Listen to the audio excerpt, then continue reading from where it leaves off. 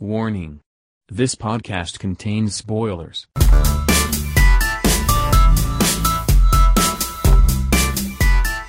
Third World Cinema Club. Welcome guys to Third World Cinema Club. I'm John Tawasil from Present Confusion. I'm Jim of Jimmy Licolati Papa. And I'm DJ Ramones of Reversity.net. So in this very relatively short episode, we'll be talking to you about the films of the recently concluded Pista ng Pelikulang Pilipino 3. Unfortunately, wala dito si Tristan, pero nandito ako. Napanood ko lahat. DJ has watched two films only. Jim, how many films have you watched? 1, 2, 3, 4, 5 films. So, I guess for parang lightning round, Ako mabilis. yan, lightning round, let's go through the films na ako lang ang nakapanood. Go Yan. ahead. Bakit time ako, Jim? So, let's begin. Pagbalik by Ranillo, forgot her name. It's about this OFW who comes home. She's a victim of the deportation policies of the Trump administration. She comes home to a family that doesn't really know her, a mother who she left behind, and a son that doesn't really know her either. So there's enough space for family drama in this film. I mean, conceptually, it's pretty, maraming pwedeng gawin sa kanya. Unfortunately, it's a very amateurish film in terms of its construction, yung aesthetic niya. Ang hilig niya sa fade to black. It's staged really weirdly. It's black and white. Para siyang student film. And ironically, yung film na nauna pa dun sa, kasi each PPP film is accompanied by a short film. Mas polished pa yung short film na yun kaysa dun sa feature film na sinundan niya. And surprisingly, this was graded A by... This was graded A. Parang, what were they smoking? Suzette Ranillo though, very nice performance. Gloria Sevilla. Gloria Sevilla also, very much, old lady doing stuff. Pero yun, I mean, I couldn't find anything to latch onto. It's parang sobrang conceptually bankrupt siya. Wala akong makuha sa kanyang anything. Okay. Pero it could have been, I mean, with the right execution, it could have been at least a passable or acceptable movie. Yun, pagbalik. So, number 2, I'm Elenia L by Boy Tukison. Yes. By the way, spoiler alert for all the films. So, I'm Elenia L is about Elenia L played by Maris Racal. This is probably one of her better performances. She's this, stereotypical millennial girl who wants to be an influencer. 8th grade, charot. Yeah. 8th grade, charot. Interested ako in the fact na it doesn't indict influencer culture as much as it acknowledges its existence. And additionally, yung parang kung magaganito ka, magpakatotoo ka na lang. Parang ganun yung message na gusto ipalabas ng pelikula. I mean, for most of the film, ganun siya. And then it comes into this really, really weird third act na ang nangyari kay Elenia L, I guess I'm gonna spoil it for you guys, ay during a tattooing performance dahil sa sakit, nag-diarrhea siya dun sa nagtatattoo sa kanya. As in, iniputan niya yung tao. Oh. So, imagine, it goes into this weird place na about, parang nag-touch siya slightly about cyberbullying and pero it bounces back really fast eh. Imagine if the ending of John Denver Trending was after binuli si John Denver, gumawa siya ng rap song about how he stole the iPad. Parang ganun ka-weird yung yung direction na pinuntahan ng film. Pero it's fitting with the it's fitting with the with the mainstream intentions of the film. Ganun yung pupuntahan niya. I mean, it's a very nice performance by the lead two actors. Although yung si Inigo Pascual, yung character niya parang palaging galit. At siya palaging galit. Okay. Na tipong hindi naman kailangan. Pero alam mo yun, fans of this love team, I think Marnigo yung title. They will have a lot to appreciate with this film. And to be fair, it was better than I expected. Pero yun nga, sobrang sabog no third act na This film also features a cameo by Dante Gulapa, internet sensation. Okay. Parang emblematic siya of the kind of internet personality na gusto ng pelikulang ito. Yung taong napapasaya lang, napapakatotoo, hindi siya papeke, na, becomes successful because of it. Okay. And para si Dati Gula pa lang worth the price of admission kahit sobrang walang sense yung cameo niya. Wait lang, quick question lang siguro dun sa I'm Millennial. Yeah. I'm Millennial. I'm Millennial. I'm Millennial. Slow. Ayaw. Pero yung sabog na third act niya, parang do you sense na they're trying to be, ano ba to, yung absurdist? Alam mo, I'm not sure, pero they leaned into it na eh. Parang they went that direction, pinangatawanan nila na ganun talaga, sabog talaga yung lalabas. Inisip ko kasi parang, is it one of those, parang, si Boyta kasi is part of Bubblegum, di ba? Yeah. Tapos parang, every now and then, they really do weird stuff, ganyan. Yeah. Pero, Parang umabot sa ganun eh. Yan. Yung binubuli siya, tinatawag siya, Taelenya L. Okay. Elenya Ito L. yung mga no-holds-barred na version ng bubblegum humor. Ganun. I mean, sobrang tae talaga. Pero, yan eh. I mean, sige. Kasi nung napanood ko yun, well, it was the gala screening. Yan. Tawa ng tao yung mga tao. Okay. I mean, Support. At the same time, ako natawa din ako even if I'm not a fan. So, yeah, I can see the appeal naman. Yun, sa kanya. Yan, okay. So, next is G by Don Don Santos. Yan. Bilang doktor, maraming gusto sabihin dyan. So, it's about these people. They are soccer players. Their captain is Makoy De Leon. And one day, he gets sick with cancer. Now, as a doctor, I have to say, gallbladder cancer is almost exclusively, well, not really exclusively, is a disease that we really see in older people, 60 to 70 years old. So, isang 18-year-old na may gallbladder cancer, for an 18-year-old to have that is very, very, very, very rare. At meron pa siyang kasama sa support group na meron ding gallbladder cancer na parang, dalawa kayo, ganun. Para nakahanap ka ng dalawang. Statistical anomaly. Na younger age Para ka nanalo ng lottery twice, ganun. Okay. So anyway, whatever. As part of his final desire in life, nag-bucket list siya to go on a road trip with his friends, have sex for the first time kasi virgin siya, etc. etc. Yung that youthful road trip na may konting sexuality, it reminded me kind of a low budget, mga 50 centavos na ito mamatambien. Oo, mamatambien nga. Pero again, weird third act. There's turns from this road trip into this murder mystery / thriller na Ang weird na nga. na sobrang bizarre na akala mo it wraps itself neatly pero biglang may isa na namang twist at the end na sobrang out of left field na tipong what the fuck na tipong okay parang nothing really gets resolved by the end. I mean the only good thing I can say about it is medyo charisma medyo na steal ng show ni Jameson Blake yung kanya kasama si McCoy. It's bizarre. Pero I don't know. Para siyang bad Wattpad story turned into a film. Exercise caution when you watch this. Yeah. So next is Watch Me Kill. Tyrone Asherto. Best director siya dito. Best director siya. He won Best Director. So it's about Jean Garcia who is Luciana. She's a contract killer. She's a very good contract killer. One day, during a contract gone bad, kung naglalaro kayo ng Red Dead Redemption 2, para siyang Red Dead Redemption 2 that goes horribly wrong. Kasi may pinatay siya, may witness, pinatay niya yung witness, may isa pang witness, actually dalawang witness, pinatay niya yung dalawang witness. So naging bloodbath yung general area na yun. Tapos, may nag-stumble out na isang bata, si Junica Santavina. You probably know her from Children of the River or Musmusag, ayun. Sa gubat ng Digma. And they form a weird relationship together. It tries to explore Jean's character as an assassin. Kung ano yung mga nawala sa kanya bilang nanay, bilang bata, din. Na bilang normal na tao na hindi pumamatay. Pero everything she does, yung kanyang killing lifestyle comes back to haunt her. And although yung aesthetically it's really really good. Para siyang it was shot parang on film or baka post yun, ginawa sa post. And may really wide shots na yung landscape, yung probinsya na landscape parang pinapalabas yung desierto ng western. Parang ganun yung peg niya. Ang ganda ng kumbaga visual storytelling niya. Unfortunately, yung story na gusto niyang sabihin, parang nakukulangan ako. Okay. Na tipong, naghahanap ako ng something more about Jean's character. Parang hanggang dito na lang ba yung aabutin mo. To the point na, as the film went on, nawala yung dimensionality niya. And it also hinges on a twist na sobrang basang-basa mo from a mile away, yung twist na yan. Na tipong, what more does it say about the character? Parang, I mean, it can invite discussion, pero parang nakukulangan ako. Pero I don't really hate the film per se.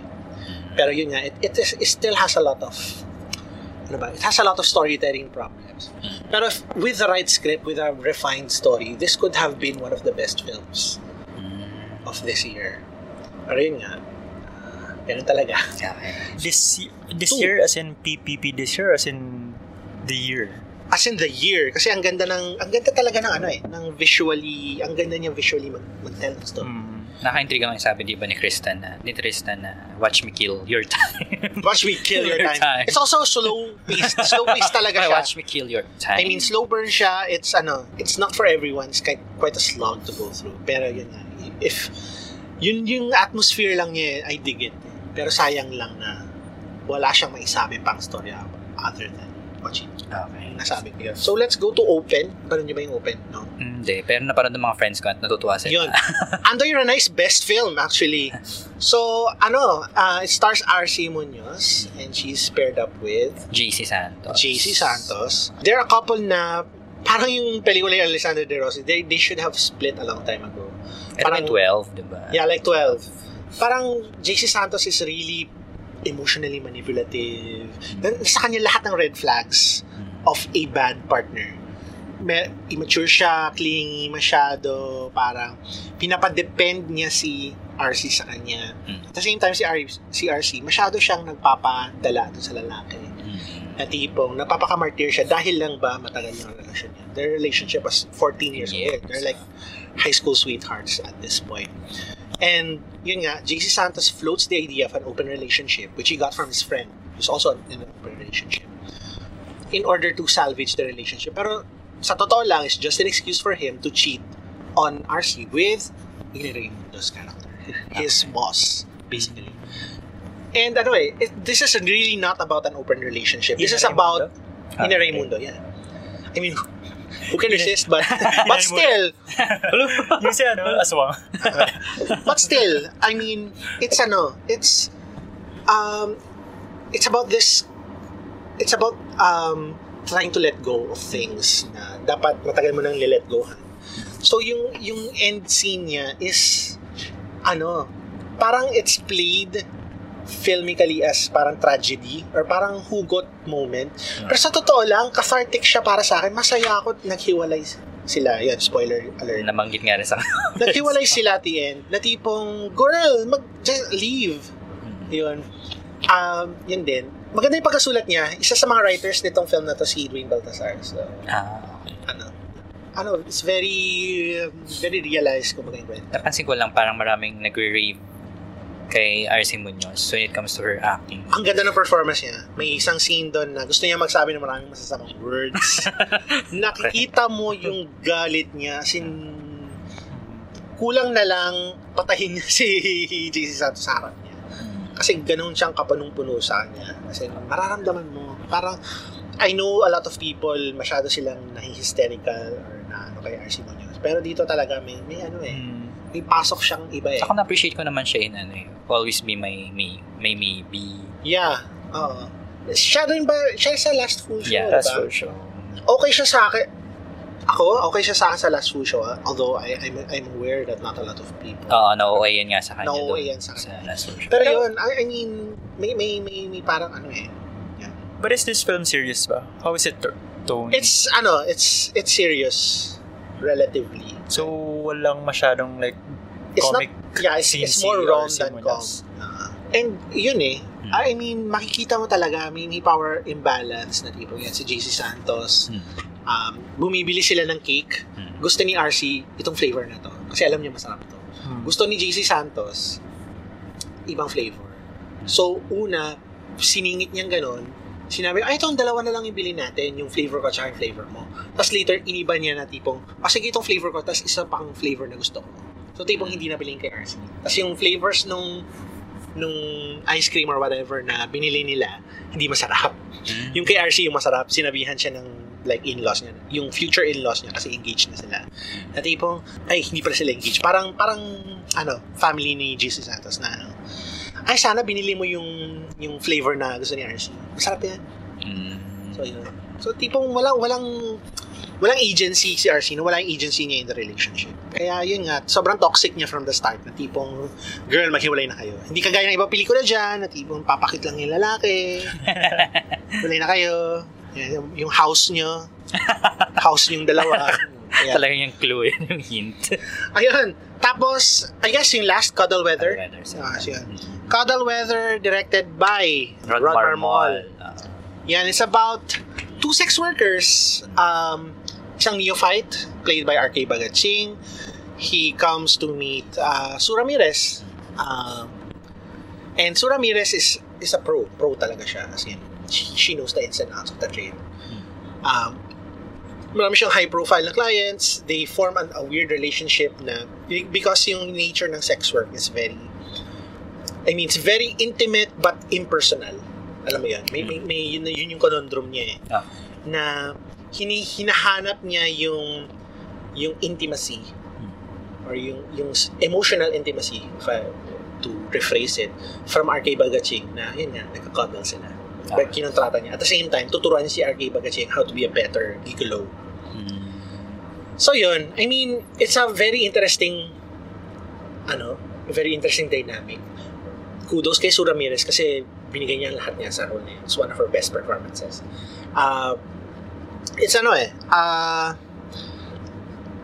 Pero alam mo yun, I understand yung criticism ng iba that it medyo sanitizes. Romanticizes nga. I'm not sure about romanticizing, pero parang pinalinis niya yung sex work. It's a very dangerous profession. Pero I understand yung aesthetic nila na parang pinapalinis nila artificially yung sex work na nature. Because ganun talaga siya eh. Parang feeling, there's an artifice in it eh.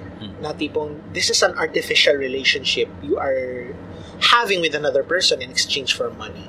This is transactional.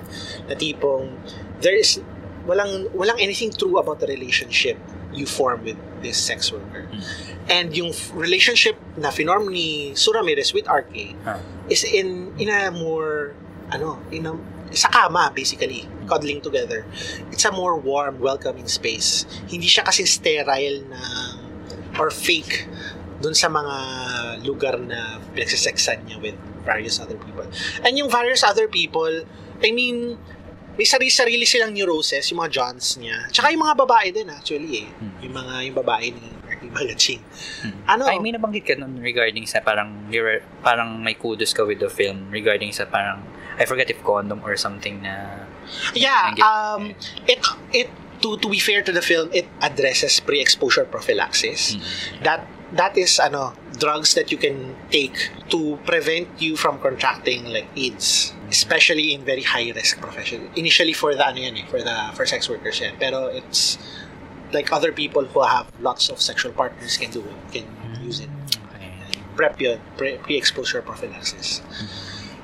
Yun, and yun lang. I understand given na medyo may pagka-mainstreamy siyang flavor kahit na ganun siya. Pero yun, yung third act lang niya, yung medyo nagkadramahan na yung dalawa. Kasi there's some kind of conflict that doesn't feel too concrete.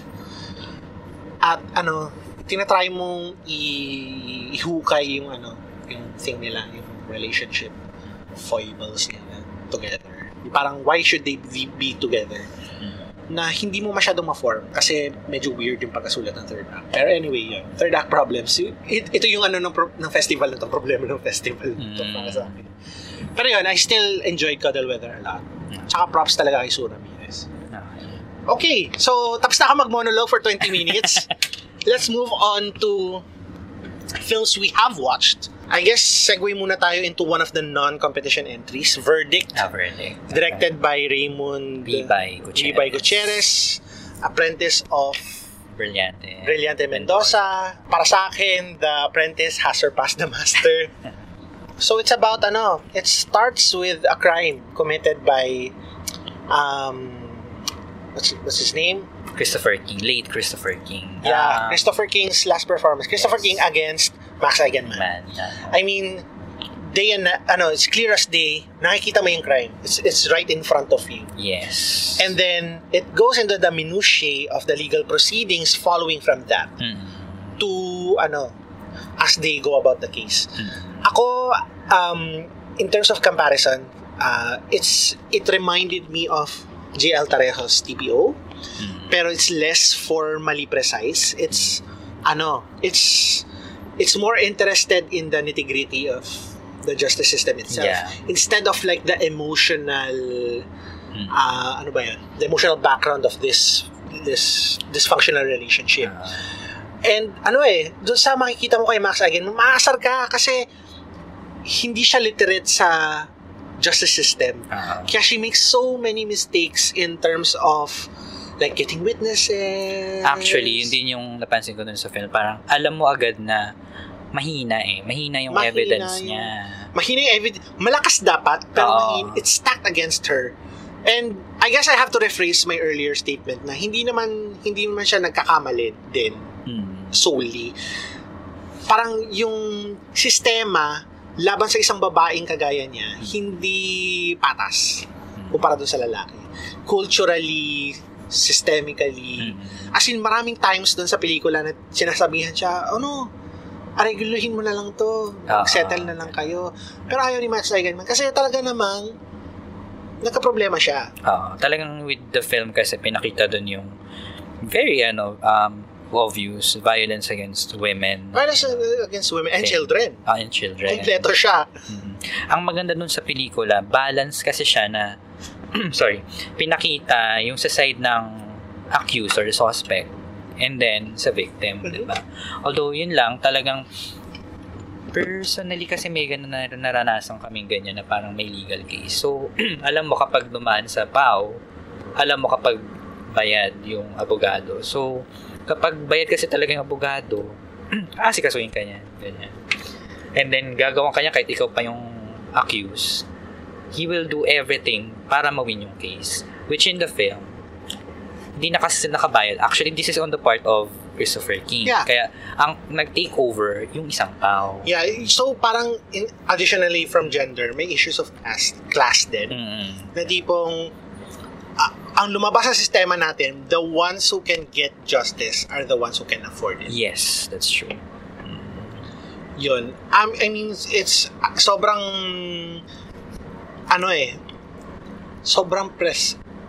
sobrang infuriating. Oo, totoo. Nakakataas ng BP siya. Na tipong, alam mo kasi yung nangyari eh. Yun yung maganda doon na tipong, pinakita niya na ito na yung maling ginawa. Bakit ganito pa rin yung nangyayari? I guess yung one parang quibble ko lang sa pelikulang to. Ayan, yung ending kasi niya. Ayun, actually ako din dun. Parang during the decision, si Christopher King ay gumawa ng some krimen. Nakitumandem siya or something. Yeah. Nakita siyang patay. So, parang we're gonna assume this is some sort of extrajudicial ako killing. Yun din yung naiisip ko. Na tipong inadvertently, kasi yung decision nung judge ay for Christopher King. Yes, acquitted siya. Acquitted siya of the crime because sobrang hina nung kaso niya. Ang hina kasi talaga nung backup or nung evidence. Even yung mga nakukuha niyang witness, mahina. Ni so yung main issue ko with the film actually is yung pinapalabas mo na yung recourse na lang dun kay Christopher King ay nagkataong namatay siya. Parang is it advocating extrajudicial means of justice? Or is it just saying that sometimes some people, because of the system's failure, they resort to extrajudicial means to get justice? Actually, another thing na pwede pa natin i-consider ay parang binase na siya dun sa parang consequences or fate nung magiging character ni ni Christopher King. Kaya ganun nangyari.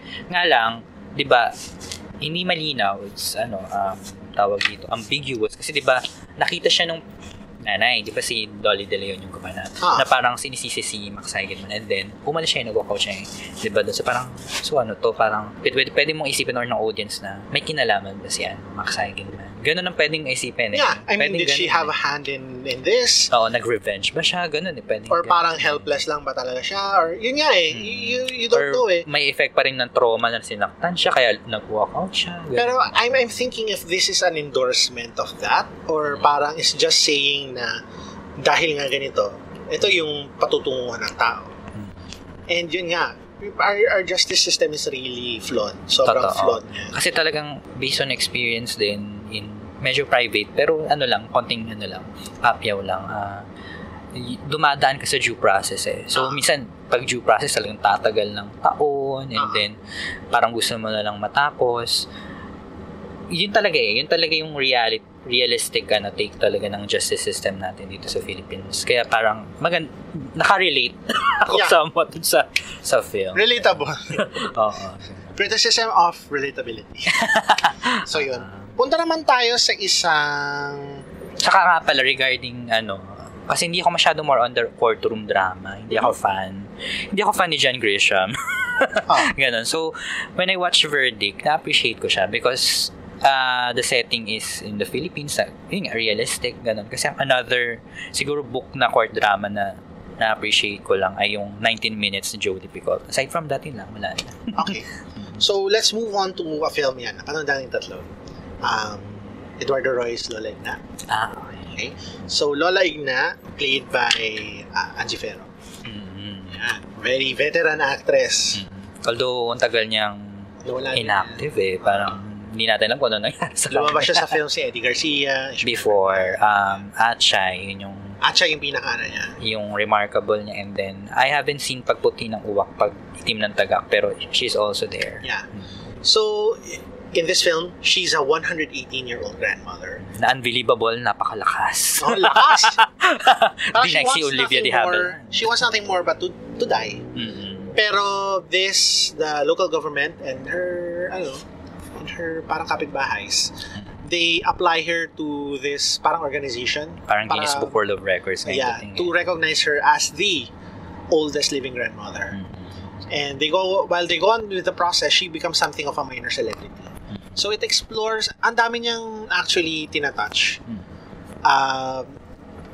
Disclaimer, ang kryptonite ko sa cinema in general ay matandang babae in cinema. So talagang in a personal manner, talagang naapektuhan ako nito. Pero beyond that, it's a film that talks about celebrity culture, how we glorify old age. There are thematic similarities to Dwayne Baltasar's Mami Meng, na in which yung may taong gusto mamatay pero hindi siya mamatay.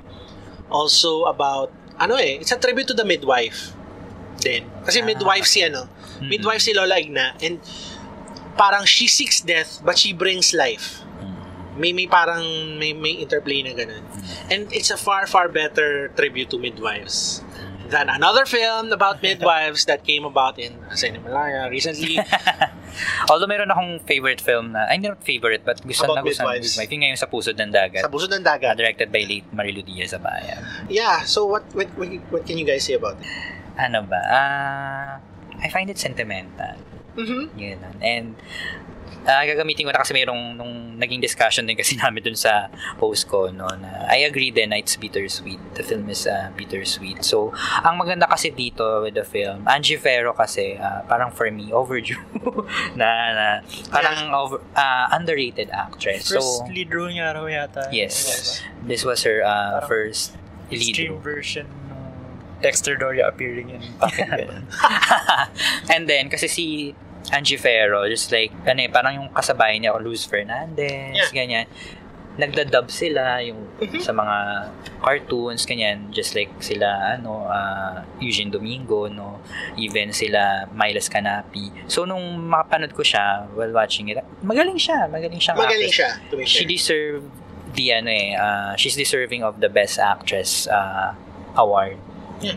Kasi makikita mo, yun yung acting na kahit matandaan na nai-insert niya pa or effectively comic siya.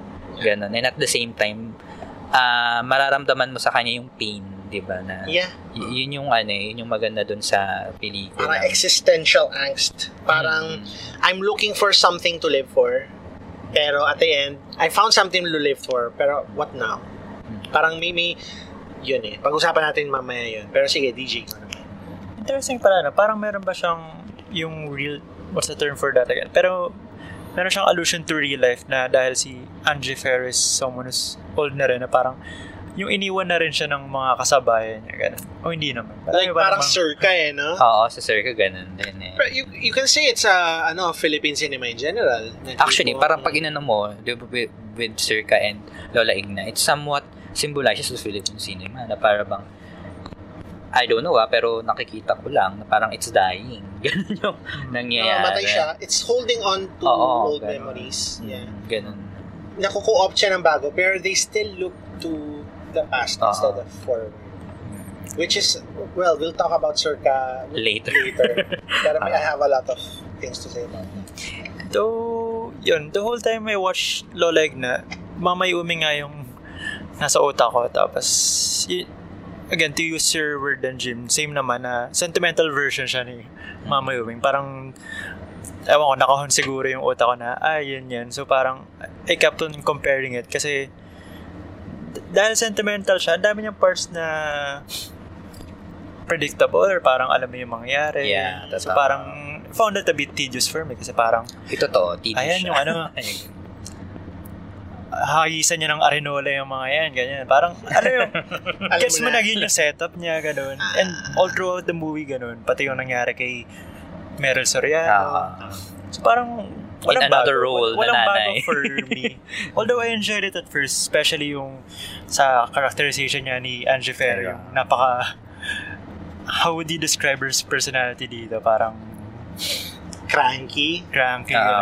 Sobrang enjoyable yun. Pero other than that, yun yan, parang wala kasing bago for me in this movie. Kaya, Actually, this is malayo siya sa mga other films ni Eduardo Roy Jr. Like, Fuckboys, which, shown din this year.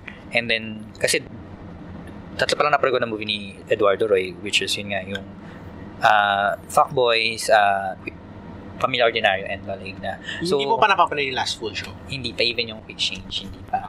So, kasi with Fuckboys and Pamilya Ordinaryo, for me, I find that parang fast-paced siya. Etong Lola Igna, ang slow niya. So, forgive me, pero during the time na pinapanood ko siya, gabing-gabi na yun, last full show na, pangitikan ko ng katulugan. Ganun. Kasi slow. Hindi ko lang kung nabanggit niya na, pero probably lumabas din to in some reviews. Yung Magnifico, yun yung other movie na inisip ko during this movie. Kasi yung subplot na she wanted her great-great-grandson na gumawa ng coffin for her. So parang inisip ko, so may twist ba to na ala Magnifico na in a way, may twist, definitely. Actually, parang nga siya, kung i-compare ko siya sa isang film, buwakaw pa. Kasi diba yung pinagpaplanuhan na niya yung diba yung sa death niya. But he found something to live for with the dog. Yun yun. Yun. Sa parang sobrang sabaw lang na comment. Pero parang sa headcanon ko, parang kasama siya sa Fuckboy Cinematic Universe. Kasi di ba yung isang fuckboy ay apo niya? Si Royce Cabrera. So parang umuwi siya kay Lola Igna para mabuhay ng mapayapa. After niya tumakas kay Ricky Davao. So parang Fuckboys 2 to. Ito na yung Fuckboys 2. Ang inisip ko nga, what if nag-switch role si Yves Flores and Royce Cabrera? Yun yung tinakasan na kaya siya umuwi kay Lola Igna. So, tataguan niya yung police. Natatago siya sa police. Kasi parang feeling ko, parang mas effective if Royce Cabrera yung magpe-play na parang vlogger, diba? Si Yves Flores. Anyway, siguro dahil nga influence pa rin na Fuckboys yung napanood nung Malaya kaya. So, yun. Interesting na may varied tayo. Parang varied. Ako, I really like Lola Igna. Okay lang. Pero okay naman. Yeah, okay lang. So, let's go, I guess, similarly, let's go to Circa. Okay. And Adolfo Alexis Circa stars Anita Linda. Ilan taon na ba si Anita Linda? 95, ganun. Parang, basta 90-something na siya. Grabe. Mas matanda siya kay Angie Ferrer, di ba? Oo naman. Mas bagay yata siya. in this movie, she's not playing really herself. She's playing, parang an old Mother Lily.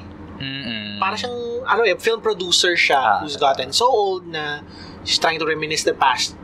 And parang may parang supernatural element na konti pumapasok. Parang ako, for me, parang may pagkapit siya pong she's visited by things of the past.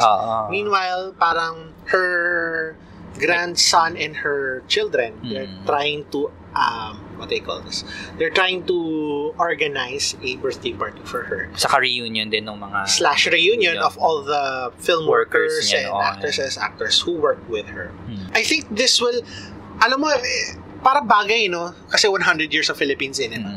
I just found it a little too, pessimistic.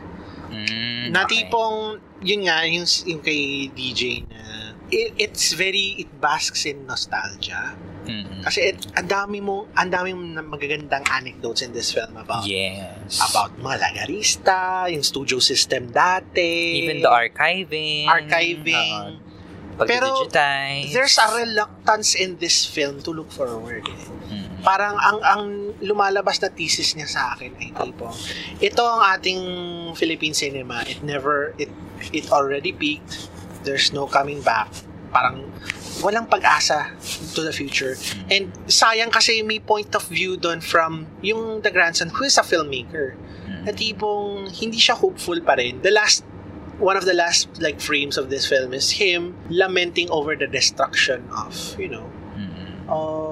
of these old film reels. Na ayaw pagalaw ni Anita Linda dahil ayaw niyang pagalaw, pero at the same time she's preventing them from being restored.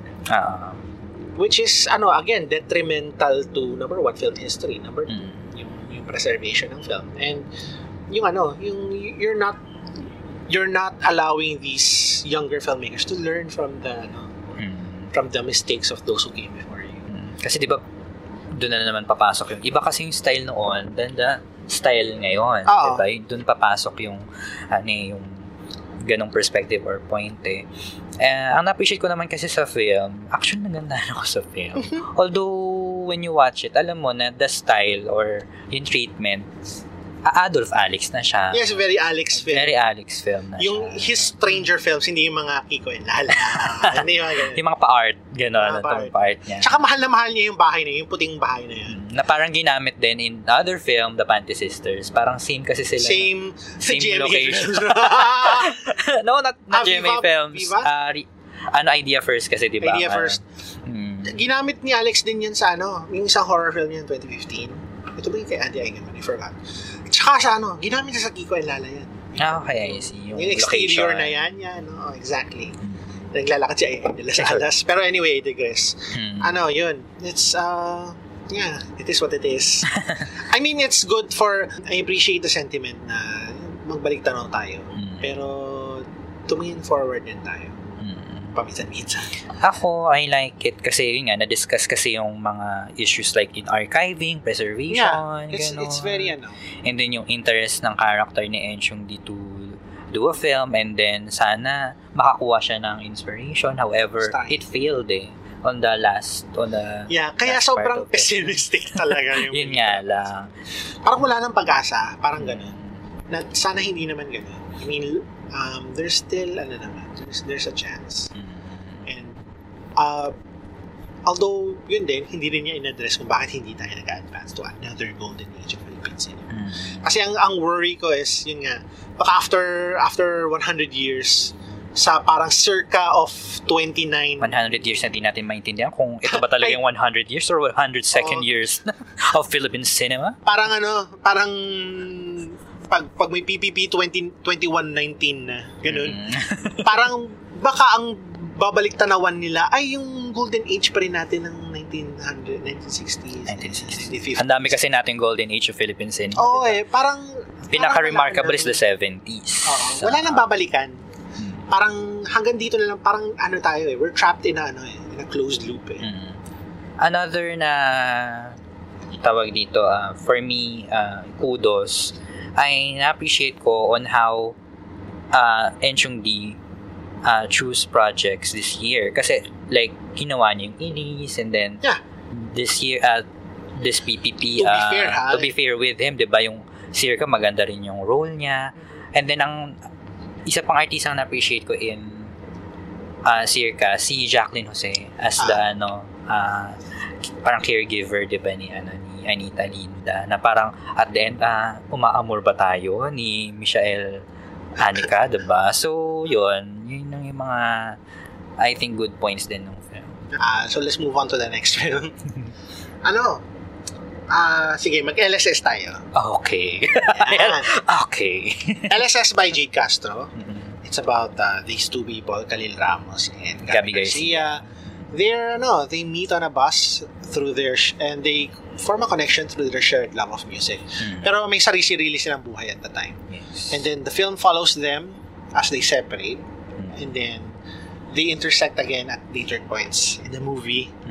Pero it's touted as a romance, but it's not really, for me, a romance. Yes. It's more of it's more of these two people connecting with each other. Parang bonus na yung romance. May pa-bonus yung romance at the end. And ayun, di naman ako super fan ng Ben and Ben, pero I like their music. So, ayun, nagustuhan ko naman yung integration ng songs nila.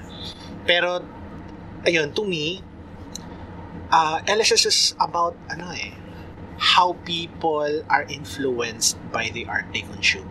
Not just songs, but movies. May narinig akong nagsabi, it's about ambition. Pero nag-apply lang yun kay Gabby, not really kay Khalil. Both of these characters, nagsistick sa kanila yung sining. Yung mga kantang naririnig nila. So, yung treatment nila doon sa film is they sing it out. Kahit medyo sintonado. I mean, they're both accomplished singers. They're both good singers. Pero dito, medyo sintonado, medyo yung parang minamutter mo to yourself.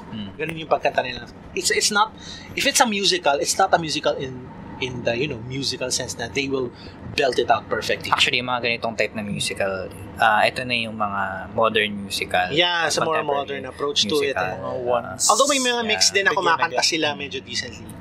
Pero yun at the same time, these two characters are dealing with their own problems socio-economically. Yes. Lalo na yung kay Gabby Garcia, she's ulila na siya. She's trying to raise her brother who is, gustong pumasok sa music industry. I guess medyo idealistic siya na tipong, okay, sige, you're very good, maging successful kayo. But I understand naman yung approach nila doon. And ang gusto kong iano doon sa Ben and Ben, parang sila yung Manic Pixie Dream Band. Parang they're the band who magically flies in and solves your problems for you. Parang yun. Ayun, and there are a lot of really nice moments in this film. Especially yung Kathang Isip scene, which personally is one of my favorite moments of this the year in Philippine cinema. Kasi Kasi these are two people, they've suffered a setback, and the only thing that is comforting them is music. And it's music that brings them together. And yung pagkagawa ng art, yung mise en scène mismo yung nagpapalapit sa kanila. Kasi may mga nawawalan tao, ginaganon sila, squeeze sila into tighter and tighter frames na tipong until magdinginan sila na tipong nakakatawa yung picture nilang dalawa na tipong ganun sila. Hindi kasi parang it's awkward picture. Yung parang frame na nakaharap sila tas parang yung kakaiyak lang nila. Pero yung parang itsura niya ay tipong pero yun nga, Jimmy, na ano ko sa'yo na yun nga, medyo na-awkwardan kasi sa relationship. Pero love... No, I mean, kasi, eto, sorry. Yung eksena ba yun? Sige, go. Kasi, para lang malaman ng mga nakikinig din. Dalawa kasi kami ng best friend kong watching it. So, kinonvince ko siya to watch LSS, which she's reluctant to watch it. And then, ako kasi, for me, okay naman siya. I find it kasi chill, feel good, ganyan. My best friend, she hated it. So parang, okay. So, although may mga points talaga na hindi siya, okay, wala namang perfect na film. So, flawed tong pelikula. May makikita ka talagang mga butas, ganyan. Katulad, specifically with Kathang Isip scene, gusto ko siya. Yeah. Although, ang nakikita ko kasi with yung the awkward parang part ng kissing scene was that pwede kasing pinapakita ng filmmaker na, di ba kasi naghalikan, okay, spoiler, naghalikan po sila Yana Bernardes and another actress. Which is yung ex not really yung ex, yung parang hinahabol ni Khalil. No, Khalil Ramos. So parang it's normal. And then, when it came to Khalil and Gab, parang awkward siya. So parang pwede ko kasing isipin or another interpretation ko with the scene was that kung kailan nag-hetero, saka siya nag-awkward yung... Naging awkward? Awkward na yung dating nung kissing scene, ganon. And to think na parang ilang beses pa lang silang nag-meet. Kasi diba, nag-meet sila sa bus and then nagkita sila in the cafe. Cafe, pero tinginan lang. So parang ganun yung parang thinking, paano nangyari na naghalikan agad sila? Pero, these are encounters over the years kasi parang Over the years yan. 1 year, 2 years.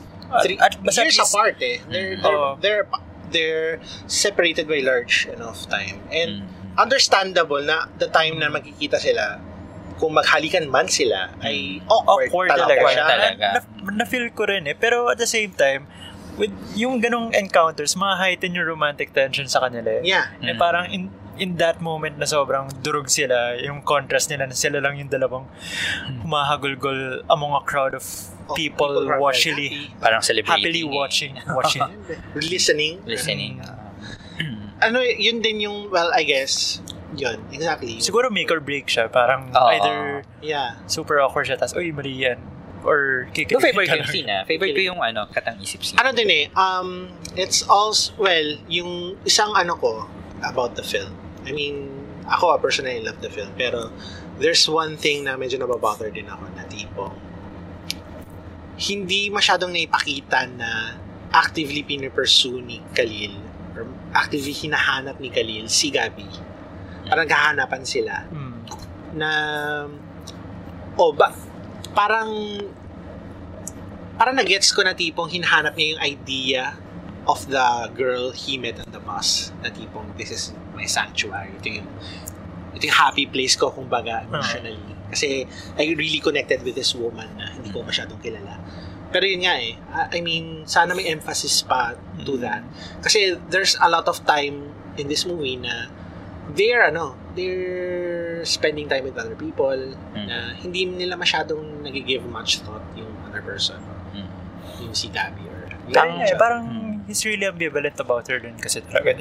Yeah, totoo, ambivalent nga parang yung after nang bumaba ng bus, parang tumingin siya, parang pupuntahan ko ba siya, spend more time with her or not, pero he chose not to, ganyan. And then parang closest thing na sa pag-person niya is nung pumunta siya sa Route 196 dun sa Ben and Ben gig, he looked around for her pero hindi niya nagkasali sila. So after nun parang whatever, ganun.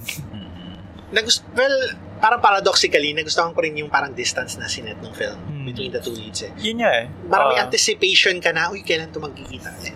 And at the same time, parang feeling ko parang hindi ko nga dapat nagustuhan, pero nagustuhan na parang a lot of things happen off-screen. Yeah, marami siyang in-imply. In-imply lang, parang ikaw na lang mag-fill in the gaps kung ano nangyari. Parang, syempre yung with that tension na ang tagal nilang puro encounters lang and then nagkita sila finally dun sa katang isip scene. Parang gusto mo ng release na bakit hindi tayo nag-uusap na nakita tayo sa cafe? May ganun na talagang part. Pero ni-skip na lang ng movie. Wordless tapos bilang Pero kami nga rin ng best friend ko when we're watching it kasi parang kino-consider ko rin na may kasama ko habang nanonood and kinonvince ko to watch LSS. Sabi niya, ang isa pang problema na nakita namin ay yung si Gabby Garcia. We felt na miscast nga siya. Paano siya miscast? In what way? Kasi diba parang for me and my best friend's perspective, regal kasi masyado yung beauty ni Gabby Garcia na para bang masyadong mataas, ganun. Oo, para Liza Soberano, ganun. Parang ganun. And parang then hindi naman. Especially since morena siya, ganun. And then nasa kulay na pa rin ng balat. we're colorist. And then yung acting niya kasi parang may part kasi pumiyok na. May part kasi doon sa film na 'di ba yung kinonfront niya yung kapatid niya. So parang we're expecting na parang this is a dramatic moment. Magiging emotional siya. But although I believe intention siya ng filmmaker na instead of maging emotional siya, maging cathartic yung acting niya, parang tumulo lang yung luha niya. Parang walang blanco lang yung face niya. Parang ganun. Yung ko dun kasi di ba napapakatatag siya? Yeah. For her brothers. Mature nga siya. So she's trying to repress these emotions and feeling. Parang siya. She has may parang facade she has to keep strong for the people she has to take care of. Kaya nahihirapan siyang i-release yung ganyan feelings. Parang ganun yung nakuha ko dun sa acting niya dun sa scene na yun. Pero yun, I guess one's interpretation may vary. True. Ayun, DJ, what do you have any more thoughts about the film before we move on to our last film? Yung pero yung eksena na yan, yung birthday ba nung kapatid niya yun? Or may birthday, nag-graduation pala. Graduation kapatid niya na hindi pala. Kapatid niya. Surprise siya. Parang mas gusto ko pa nga yung eksena na yun than yung Katang Isip. Kasi parang was more powerful for me. Parang kinilig naman ako dun sa eksena ng Katang Isip. Pero kung yung absolute value nung emotion, parang sa lakas yun. And yun nga, na hindi siya nag-full on melodrama na showing maturity. So, nagandaan ako dun. In many ways, parang thematic, rin siya, parang expansion nung inano ni Jade Castro with Endo. Na tipong socio-economic concerns, they get in the way of, romance. Tsaka in parang kinontextualize niya in this, parang itong era na to na gig economy, na tipong yung nanay ni Khalil, Uber driver, pagigig siya. At napakagaling ni Tuesday Vargas sa pelikulang. In fairness kay Tuesday Vargas. Deserving, best supporting actress. Yan I mean, it's also parang not centrally addressing it, pero humahapyaw siya dun sa, it's approaching these concepts din. Gig economy, pagigig lang siya. Pagigig lang. Gig in our literal sense. Si Gabi. Yun. Ben and Ben, the magical pixie dream band. Saka gustong-gusto ko yung tinugtog na yung pahiwatig at ni... Ay, maganda yun. Yan, gustong-gusto ko yun. Nakaka-LSS. LSS. In fairness sa Ben and Ben, gumana kung promotion to for your music. Gumana siya. Kasi Spotify ko yung mga kanta niya after watching the film. Saka nga pala, another highlight kasi ng film na ito, parehas kami nagustuhan namin ng best friend ko, yung Iana Bernardes supporting role, di ba? Na parang, surprising, mayroong pala siya, ganito yung role niya. Yeah, there are a lot of things dun sa portrayal ng character ni Iana na, na hindi din masyadong pinakita. Yung scene na iniintay niya yung girlfriend niya na mag-exercise. Ang daming implied dun sa scene na yan. Yes, totoo. Na tipong, bakit pa siya hindi dumadating? Parang feel mo, parang may away sila, may something simmering between under the surface. Next time, nag-break na lang sila. Next time break na sila eh. So, there was a fracture in that relationship dun pala. So, it's smart enough to not tell you some things na you can figure out by yourself. Yeah. Siya nag-spoon feed, even if overall sentimental din naman talaga yung goals ng film. Yeah. So, it works. Ayun. Unlike Lola Egda, kailangan ko talaga i-compare. Dalawa lang kasi napanood ko so parang ito lang yung skill ko ganyan. Ayan, so, yeah, I really liked LSS. Jim, I know, okay lang sa'yo. Okay naman. So, let's move on to our last film. The highest grossing PBB film. The Panty Sisters. The Panty Sisters. So, the titular Panty Sisters played by Paulo Ballesteros, Christian Bables, and Martin Del Rosario. They're a trio of the Beautiful sisters. Series to the Beautiful Series kasi it started from Die Beautiful, Born Beautiful. Although this one is not this one is not like related it's to not in the same continuity as so they're summoned by their father, si Mr. Panty. Played by John Arcilla. Yeah, played by John Arcilla, and he gives an ultimatum: give me an heir, parang sire a child, and I will give you 100 million pesos. If you're the only one that sires a child out of your 3 sisters, I will give you 300 million pesos.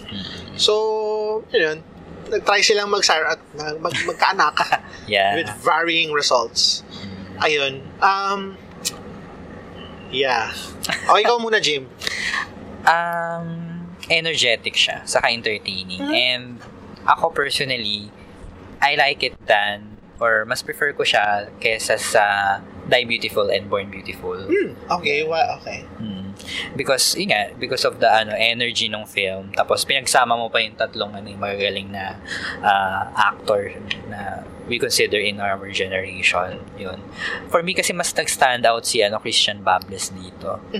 Sa kanilang tatlo tapos kasi kasama ko na naman ulit yung best friend ko when we watched this. Tuwang-tuwa kami doon sa reference dun sa Ikaw Ay Akin, yung tinginan nila Rosana Roses and Carmi Martin nung yun nga may namatay na character. Tawang-tawa kami ng best friend ko kasi kami lang nakaka-relate dun sa sa part na yun ng film. For me kumbaga from start to end, no dull moments yung film Kaya pumatok din siya sa sa masa, ganun. Although, etong film na to, because, eto nga, LGBT themed siya, expected mo na may mga pasundot na issues like, yan, same-sex marriage, gender equality, di ba? And yung acceptance, tolerance, ganyan. So, na-address naman siya, naitawid naman siya nung pelikula. Yun. So far, yun lang. Sabi ko, I like it. I like the film. Yun. Ako naman, it's, The Panty Sisters is, kung in terms of parang yung presentation niya, aesthetic niya, it's very similar to a film that you would see like in the MMFF. Na tipong pangmasa, medyo comedy, light comedy. It's trying to send a message. Mm-hmm. Pero, I mean, for me, it's an experiment by Junlan and company to try to bring progressive ideas in a mainstream format, in a more accessible format. Yung first experiment niya dyan is like yung ang dalawang Mrs. Reyes. Na kumita ba? Yes, kumita siya. Kumita siya. So, one of the highest grossing film din last year.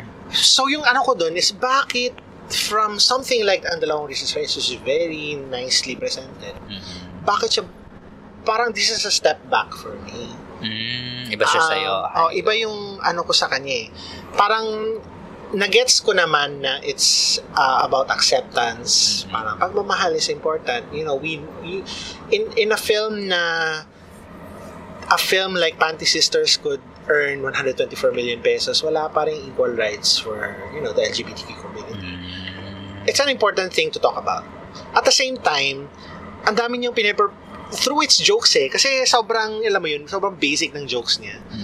May piniperpetuate siyang stereotypes na sana, matagal na natin sanang paglipasan. Na tipong, yung mga bading ay, parang thirsty silang lahat sa mga, lalaki. Yeah, yun din yung issue ng film. And, although it also explores yung mga, yung mga different sexual, parang gender expressions. Yan.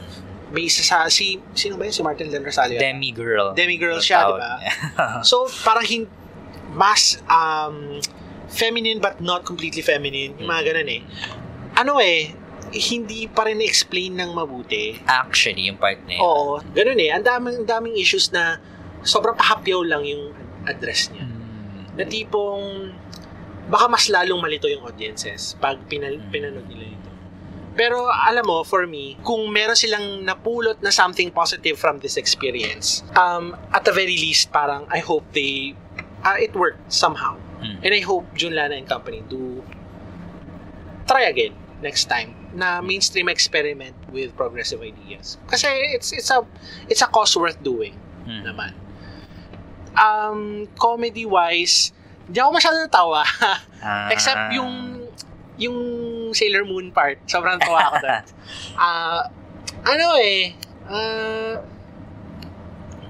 Parang mas natawa pa ako sa Die Beautiful.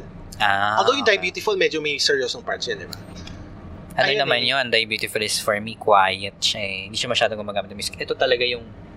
boisterous to suwaki. Boisterous talaga, I guess parang energy. Mas Born Beautiful yung mas, in terms of comedy, yung mas connect, yung mas may ko-compare mo, dalawa. Pero yun nga, ewan ko kasi... A for effort, but execution, D. Siguro dahil when we watch it ng best friend ko, maraming tao sa cinema. So, when you heard people, di ba, laughing, alam mo that the experience is iba. It's a shared experience. Para bang engage yung audience. So, talagang masaya. Ganun when we watch I watched this din with a lot of people, pero yun nga, hindi ako masyadong with them, naki-ride.